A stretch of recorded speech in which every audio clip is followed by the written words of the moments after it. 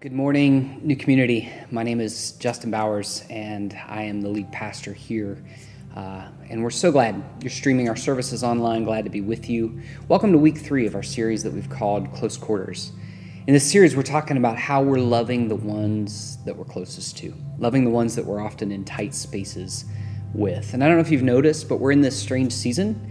And in this strange season, I keep hearing people use this phrase, do you remember when? Have you heard that? As we're staying at home, we're adjusting to new normal, I've heard people say, do you remember when? And then they'll tell some sort of a story about remembering when we could go to a movie theater or a football game together or a concert or a story about hanging out with friends. I've even heard people talking about, do you remember when we could just hug each other? And we're longing for that. We're pretty nostalgic as human beings, aren't we? Like, as humans, we love to remember the good things, or we love to remember how we overcame the hard things. We've all, maybe you and I and others you know, have had parents or grandparents who remember overcoming their struggles. We even have this cultural joke, right? When I was a kid, I had to fill in the blank, walk uphill both ways in the snow. We remember that stuff. So it's almost like we have a hard time. We like remembering so well that we almost have a hard time being in the present. We spend a lot of time either remembering the good of the past or remembering how we overcame the hard of the past. But the other thing is we spend a lot of time focused on the future as well. We do a lot of anticipating. People are even now saying things like, I can't wait until we can go out to eat, or I can't wait till we can throw a party. So we anticipate and we remember.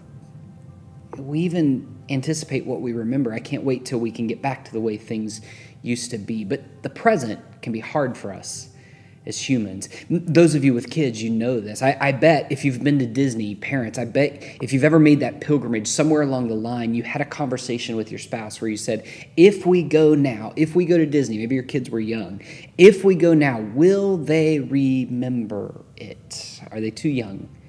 Are they going to remember this incredible experience? And what we were really asking was, all the energy, all the time, all the money, all the resources that we put into a trip like that, is it worth it if they can't remember it? So we've been having this conversation here for several weeks now in our online gatherings about the stress that our relationships can face in close quarters. And we've been talking about this and how it's tough to keep loving well when we're in the midst of that stress in tight spaces. And often because of our stress, we end up hurting the people that we're called to love the most. We hurt our spouse, we hurt our kids, we hurt our neighbors, our friends, our roommates, if we don't understand how to love well in the midst of those tight spaces. And it has a lot to do with how we engage the present. To lead us in these conversations, we've been exploring a passage of Scripture that theologians actually call the desert narratives, the wilderness narratives. And it's the story of Moses and the Israelites, the people of God, just immediately following their release from slavery in Egypt. And it comes out of Exodus 16 through 18. And as we talk about these desert passages, we see this journey that they make, miraculously crossing the Red Sea and coming to this place called Elim, where there's fresh water and palm trees. That's what the writer tells us. It's almost like paradise. And then they're on their way to Sinai, where they'll actually see God reveal himself. He'll teach them the law. And in the middle of that, this desert narrative between Elim and Sinai, 2 to 3 million Israelites are trying to cross the wilderness in incredibly close quarters. And so we've talked about that journey. And today I want to tell you about 2 more kind of quick stories that happen in the midst of this desert wandering. And I want to draw out a few thoughts for us, what it might say to our relationships.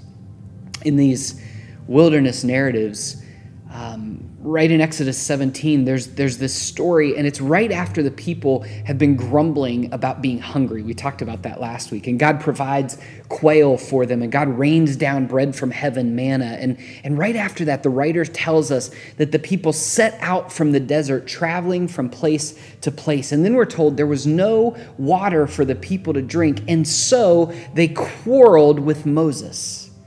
And they yelled out, they cried out, "Give us water to drink." Now I want you to grab onto a couple things. In the last passage, last week we talked about this, they're grumbling for food.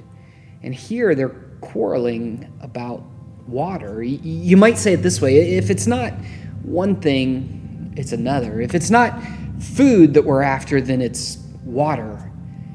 And the grumbling, they're moving from grumbling into quarreling. It's interesting, when we talked a couple weeks ago about grumbling, we said that the word for grumbling in Hebrew was the word loon, and it actually meant to just settle into the negative space, to just camp out there. The word literally means to camp, and you just refuse to move out of it. I'm not going anywhere, which is a perfect description of grumbling. But here we see the grumbling intensify because they're not grumbling anymore, they're quarreling. And this Hebrew word is interesting too. It's the word reeve. And it actually means to make a case, to make a lawsuit, to round people up and make an argument, or even to physically fight. You could say the Israelites' dissatisfaction is intensifying. It's getting rougher. And so is Moses' lack of patience. We're told that after he hears this quarreling, Moses cried out to the Lord. He says, "What should I do? These people are ready to kill me." And that's the reality of close quarters, right? We've been talking about this for several weeks. We always grow in exasperation when stress gets worse and worse.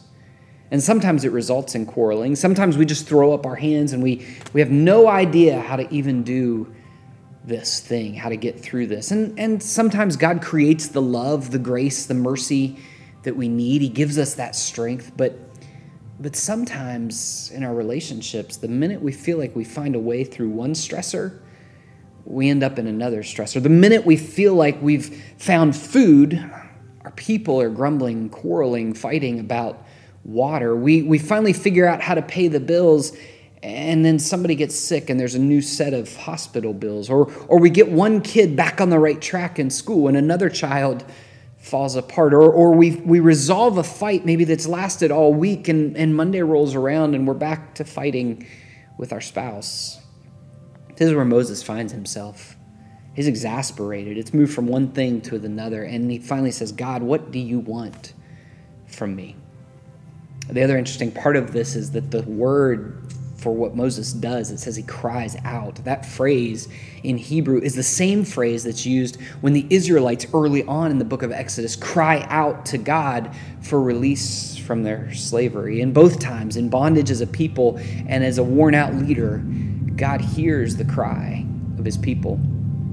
God tells Moses, he says, "I want you to go and I want you to take your rod, your staff. I want you to go in front of the people. I want you to go to this place called Horeb, and there's going to be a rock." And he says, "I want you to take your rod and I want you to strike the rock, and then water will come out." And he does that, and water flows.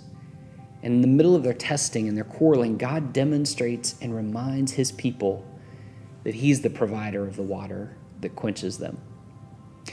Now, the other story that I want to tell you today comes later in the story of the Israelites. It's from Numbers 20, and it's actually very similar to the story in Exodus 17 of water coming from the rock. Maybe you're familiar with these from back in Sunday school. Maybe you get these confused. But the first story that we just talked about takes place early on in the Israelites' journey out of slavery. But the second story takes place much later, right before they're about to get in the promised land. In the first story, Moses strikes the rock and water flows out, and their thirst is quenched, and they begin their journey into the wilderness. Some rabbis even suggest, the ancient rabbis would say, that they actually took this rock. It was the Israelites' rolling stone, and so they took this rock with them in their journey, and every time they needed water, Moses would strike the rock, and it would flow water. Now, I don't know if that's true or not, but such a cool image. Anyway, this story clear over in Numbers chapter 20 echoes this first story, and it's on the opposite side of their journey. It says they're close to the promised land. And in Numbers, we're told the whole Israelite community, 2 to 3 million people, are arriving again in a desert place. And we're told once again there was no water for the community. And once again, we're told the people quarreled with Moses in opposition. They do the exact same thing. They reeve, they bring that fight, that quarrel, and they begin to wish that they had died, criticizing their leaders, Moses and Aaron. Can you imagine at this point, almost 40 years later, what Moses and Aaron feel like? Maybe you've felt this in your home, even in this season. You just hit a point. I have. You just hit a point where there's no patience left. You have nothing left, no idea how to handle it. You hit the peak for stress. Like moms, you've tried to be creative, you tried to keep kids entertained, and you're just done. Or dads, you've tried to separate work from home life, and you're trying to figure it out, and you're just finished. Students, you feel like your whole life has been undone, and you don't know how to survive, and you're just stressed out to the max, and you just throw up your arms. Because somewhere, someone in your close quarters makes a statement and starts a quarrel, and you have nothing left, and you lose it. This is where Moses and Aaron are. Literally, again, it says that they just are like, ugh, and they walk to the tabernacle, the place where they worshiped God, and it says they worshiped. They fell down on their faces and cried out to God, and it says God's glory showed up as they surrendered.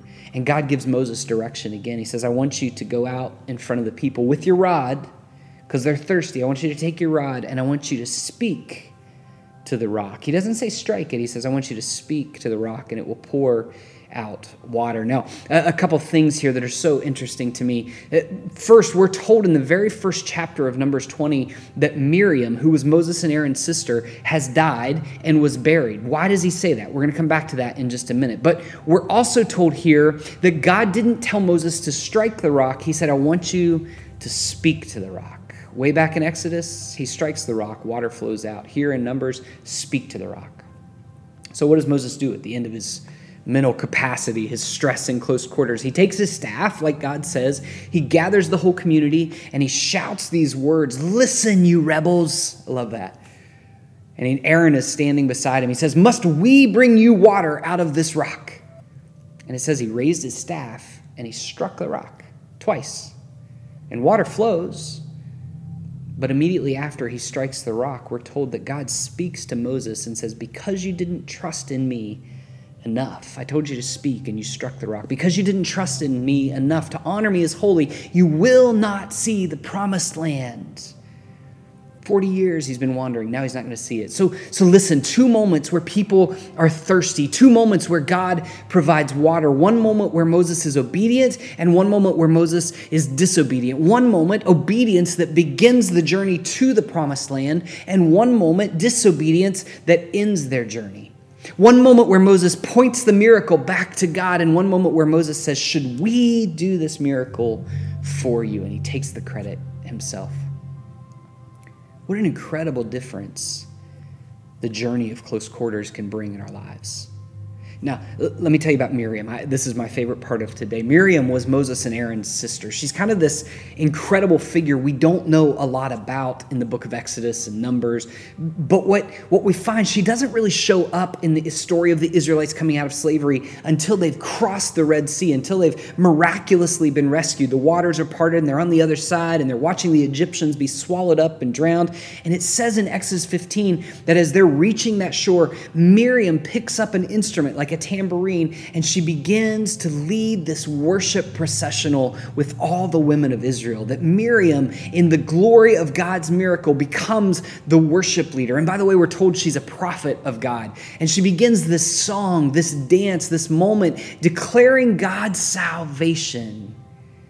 And it's immediately after this worship, right? So think slavery, freedom across the Red Sea, victory of God over the Egyptians, worship led by Miriam, and now they're at Elim, this place of fresh water and palm trees.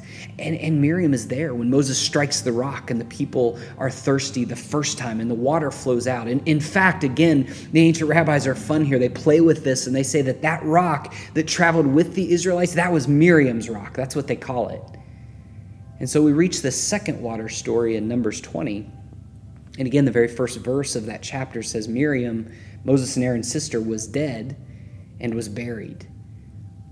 Now, this is so fascinating because this prophet of God, this worship leader, and perhaps one of the closest relationships Moses and Aaron would have had as leaders of the people of Israel, she has died. The prophet of God, the worship leader, the poetic beauty that is Miriam. But she is not grieved. No one grieves for her. In fact, later in the chapter, when Aaron dies, the entire community of Israel grieves for Aaron for 30 days. But for Miriam, in the first verse, nothing. So the rabbis say this. They say the water dried up because Miriam was forgotten. The promise of seeing the promised land was removed from Moses, from the Israelites, because God's faithfulness, the worship they gave him through Miriam when they crossed the Red Sea, was forgotten. I want to say this to you today, friends. The water that you allow to sustain your relationships can either begin your journey or end it. Think about this for a moment. Every one of us has thirst. Every one of us has sources of water that we try to use to sustain us, right? Just like physical thirst, we have spiritual and relational and emotional sources that keep us going. And I'm saying to you, the water you're drinking in your closest relationships can either sustain your journey and fuel your journey, or it can end your journey. You have thirst, right? Like some of us, we thirst in different ways. We have dreams, we have expectations, we have needs, and we have desires, and those are sources of thirst in our lives. But the problem is often we're using false sources of water to quench those thirsts. We're looking to our spouse, our partner, to meet our dreams, or to our kids to live up to our expectations, or our job or coworker to meet our needs, or our own status or performance to accomplish our desires. I remember running a long race one time, and I was just worn out. Some of you know I've done several marathons and some longer trail races. So I was in this race, and I was about 26 miles into a race. I had about 5 to 6 more miles to go, and I was seriously considering just quitting the race. I've never done that. I've never been in a race where I said, I'm finished, I'm done, I want out of this. But I did that day. I was in the middle of the woods, and all I could do, the only fight that I was putting up, the only way I was trying to quench what was dry in me was positive self-talk. Oh, don't quit. You can do this. You can do this. You can do this. And that was my water. My water was my own positive thinking, and it was not enough. I was parched. So about a mile later, I hobbled into this aid station, and I was wondering what and how it looked to quit the race. And when I got to this aid station, they had all kinds of food laying out and drinks. They had gummy bears, and they had roasted potatoes, which are so good in the middle of a long race. They had cheese quesadillas, and then they had these little Dixie cup shots full of water and Mountain Dew. And I just grabbed whatever I could. I was pounding food. I was just trying to figure out what it was going to be. And I remember I took about 2 or 3 of those Mountain Dew Dixie cups, and I just threw them back like I was at the best bar in the world. And I'm telling you, within moments, whatever it was I had been thirsting for came back to life in me. And I finished that race stronger than I'd felt in a long time.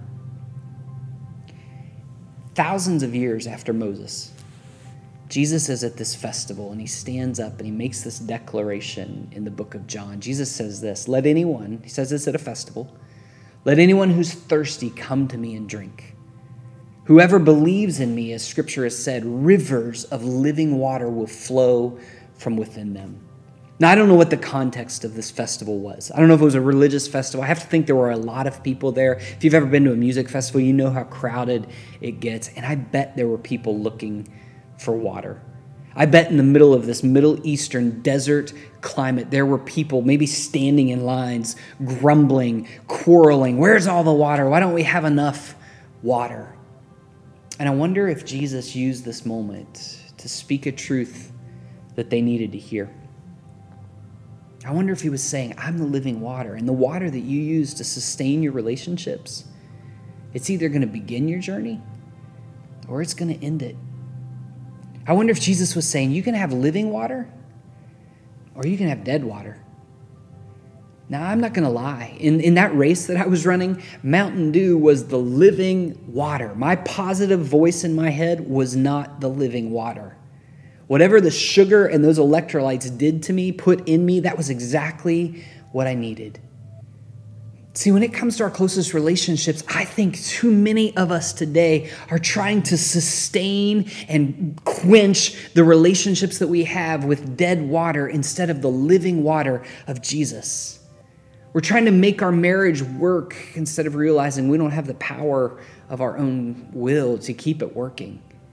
We're trying to cling to the good old days of our friendships. Oh, if we could just get our best friendship back to whatever it was then. And in reality, those friendships don't need the good old days. They need difficult conversations and forgiveness and accountability and reconciliation that could actually open the door for new and good days. We're trying to keep our relationships with our kids from falling apart when what we really need to do is surrender our kids at the feet of Jesus. I'm so drawn to Miriam in this Exodus story because she's the woman prophet who dances and sings after the miracle of God's rescue from slavery. She's poetic. She's beautiful in this story, and she is, I think, perhaps the reminder of God's Spirit that the people of Israel needed.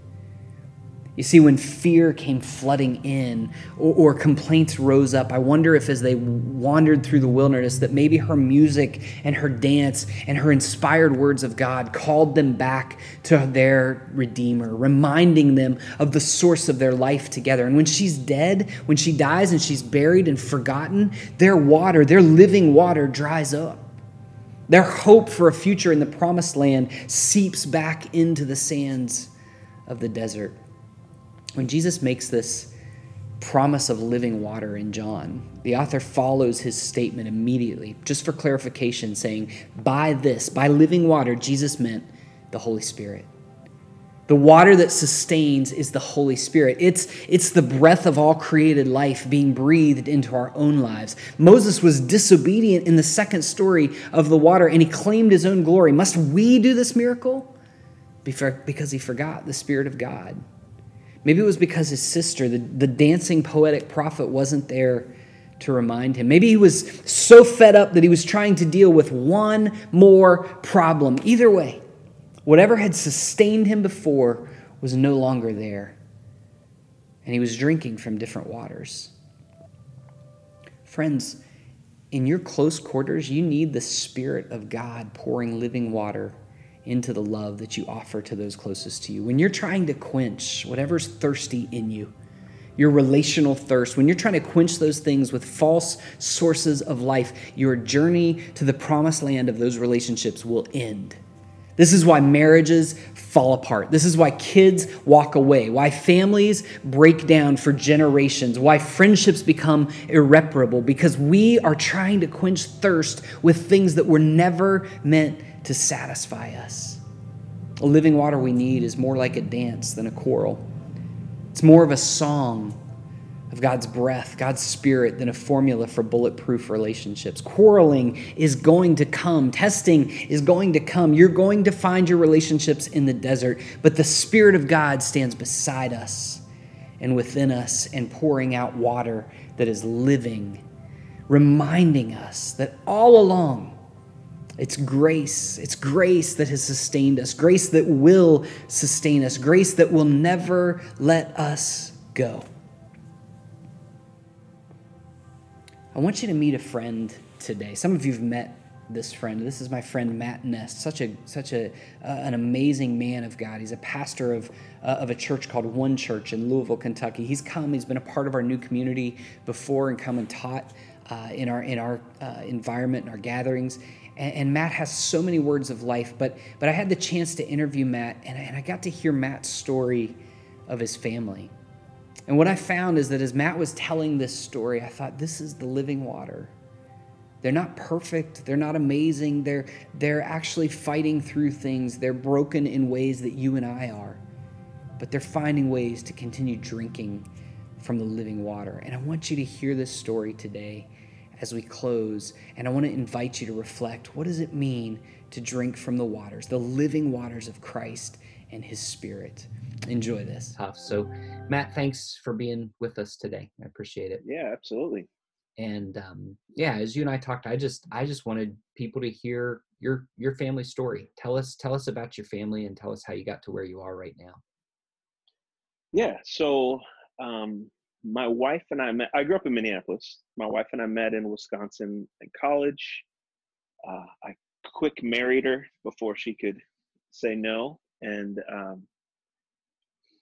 started pastoring real young, and had our biological son uh, about a year and a half after we got married. So I was 20, 21, and shortly after that, my wife had always wanted to adopt, and I listened to her, but I never really considered it, never really thought about it.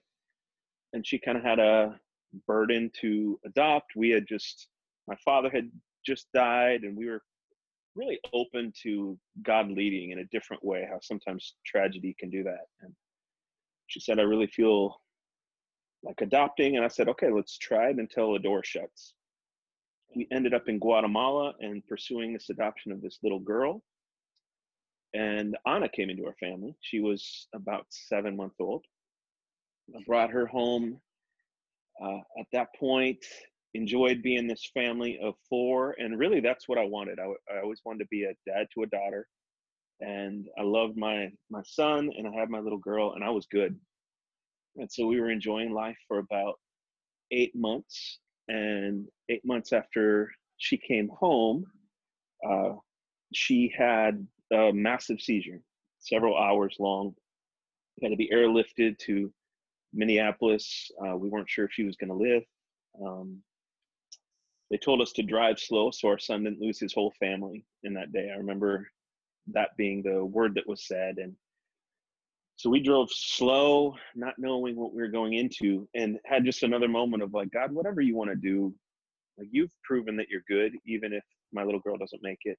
Um, whatever you want to do. And she did make it, thankfully, and learned that she had pretty severe brain injury, pretty severe delays. Now she's 14. She speaks probably like a 9-month-old.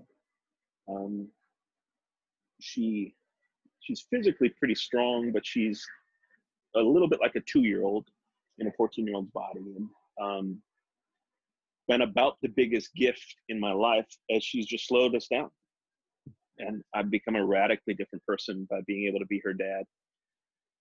And so learned life with her. My wife and son wanted to adopt again, and I wasn't so certain.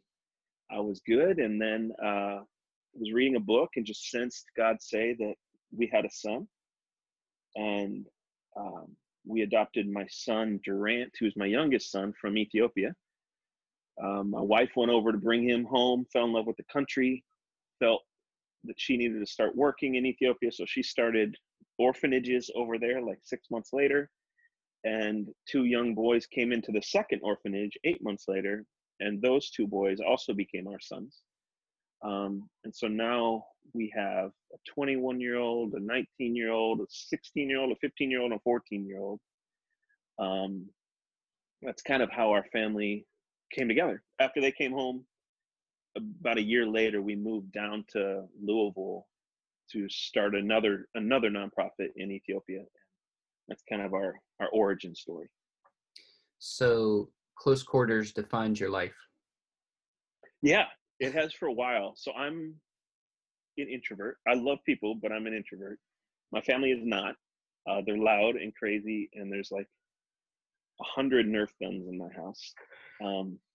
Right now, my oldest lives here, and my 2 youngest. I told you some of my daughter's challenges. My 16-year-old has some challenges with mental illness and with trauma in his life, and so he actually right now lives in a facility that helps him process that stuff and deal with that. And then my biological son is he's in college, so right now that looks different with COVID stuff, but Yeah. he's out of the house.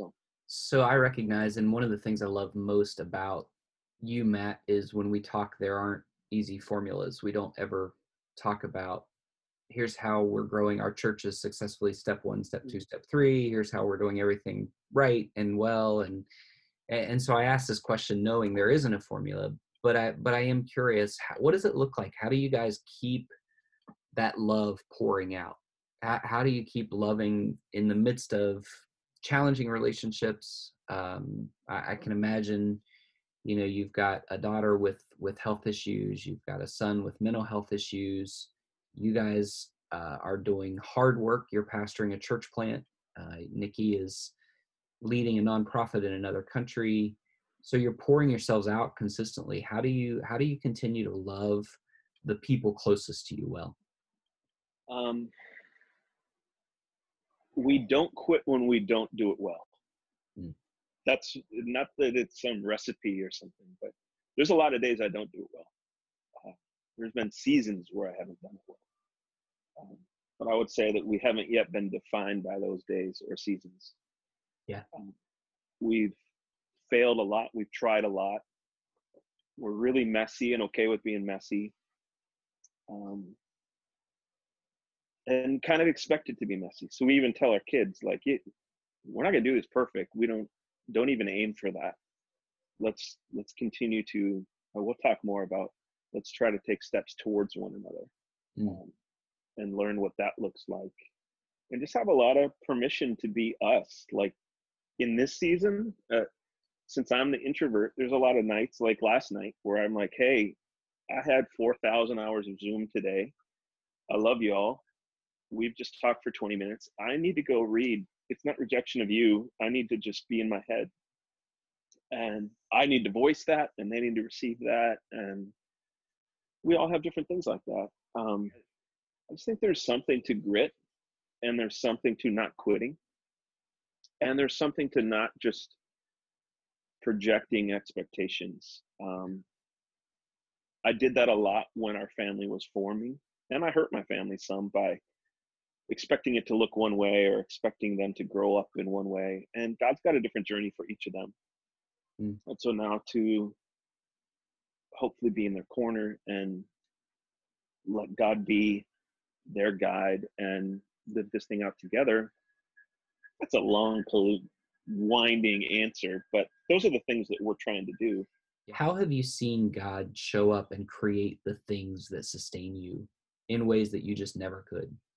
I love that idea of manna, partially because like these people had an identity that you wouldn't want. They were slaves, and all day they functioned as slaves. And then for like 10 minutes a day, they went and did their work, which was like, go collect this flaky sweet stuff and bake it.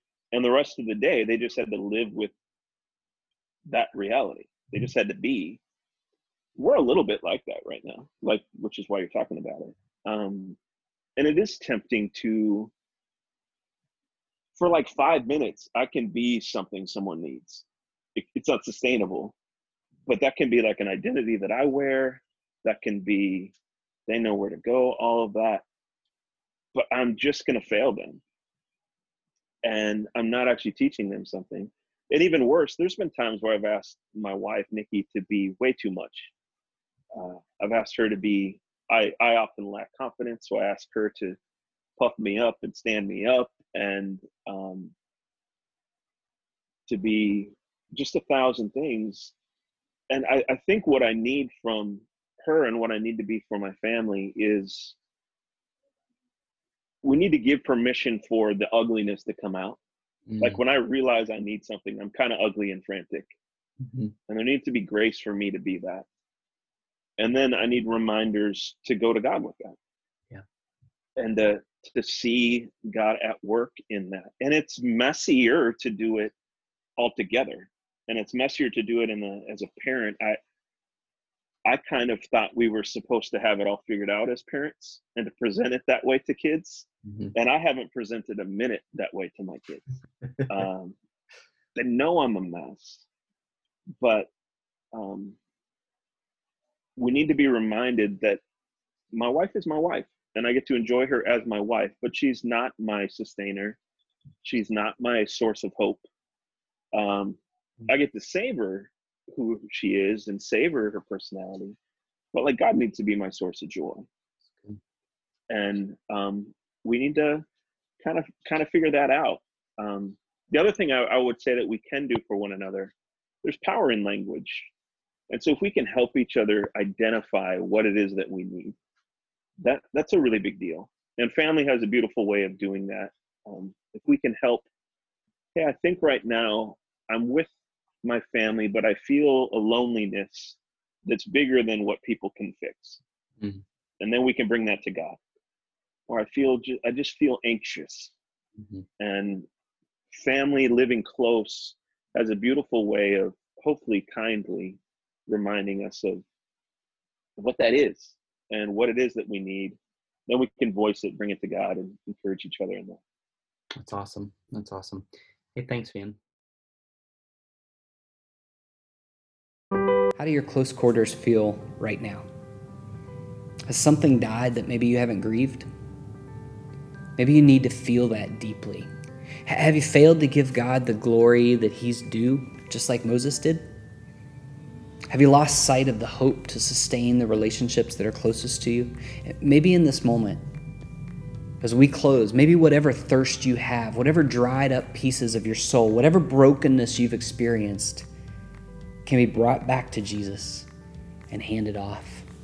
Maybe today is the moment of surrender of those dried, those jagged pieces, and maybe you could watch God water them with his life so that beauty returns. Maybe today is the day. Maybe this is the moment where you stop at the aid station and you say, Jesus, I have nothing left and I'm crying out. Would you rescue me? Would you rescue me from my slavery? Would you rescue these relationships that are broken? And maybe this is the day that we remember what it was like to be saved, and the day that we anticipate what hope looks like. Maybe today's the day that we drink from living waters. Let's pray together. Jesus, may we be a people who live fully into the things you've called us to. May we live hopefully. May we live graciously, but may we drink from the waters that you pour out. Father, in our marriages, in our parenting, in our friendships, in our neighborhoods, may we see living waters of life and joy spring up and overflow by the power of your Spirit. May you cast our brokenness aside because grace reigns. It's in Jesus' name we pray.